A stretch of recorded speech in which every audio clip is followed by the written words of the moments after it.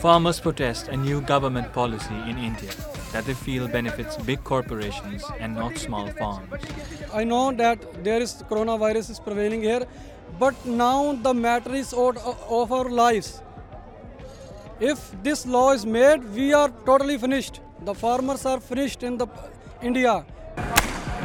They find themselves fighting against the police on the ground and against the disinformation online and on the airwaves of what has been dubbed Godi Media. कि इस आंदोलन में खालिस्तान की entry तो हो गई है.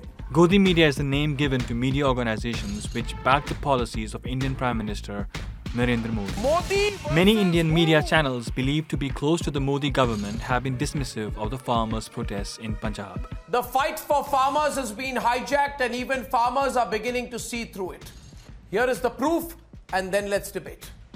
From calling their protests misleading to labeling protesters as separatists.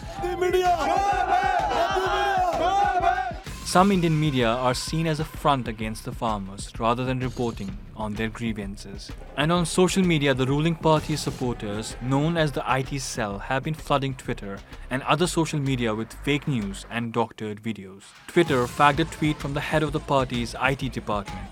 Twitter said the tweet was misleading, a first in Indian politics, pitched against misinformation from government-friendly media and an army of trolls on social media.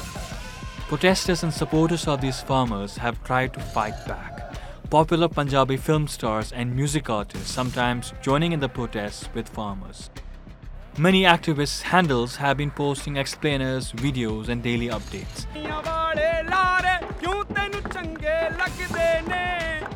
Protesters have rejected a government offer of conditional talks and are demanding a repeal of what they call black laws for farmers, setting the stage for a drawn-out battle both on the street and online.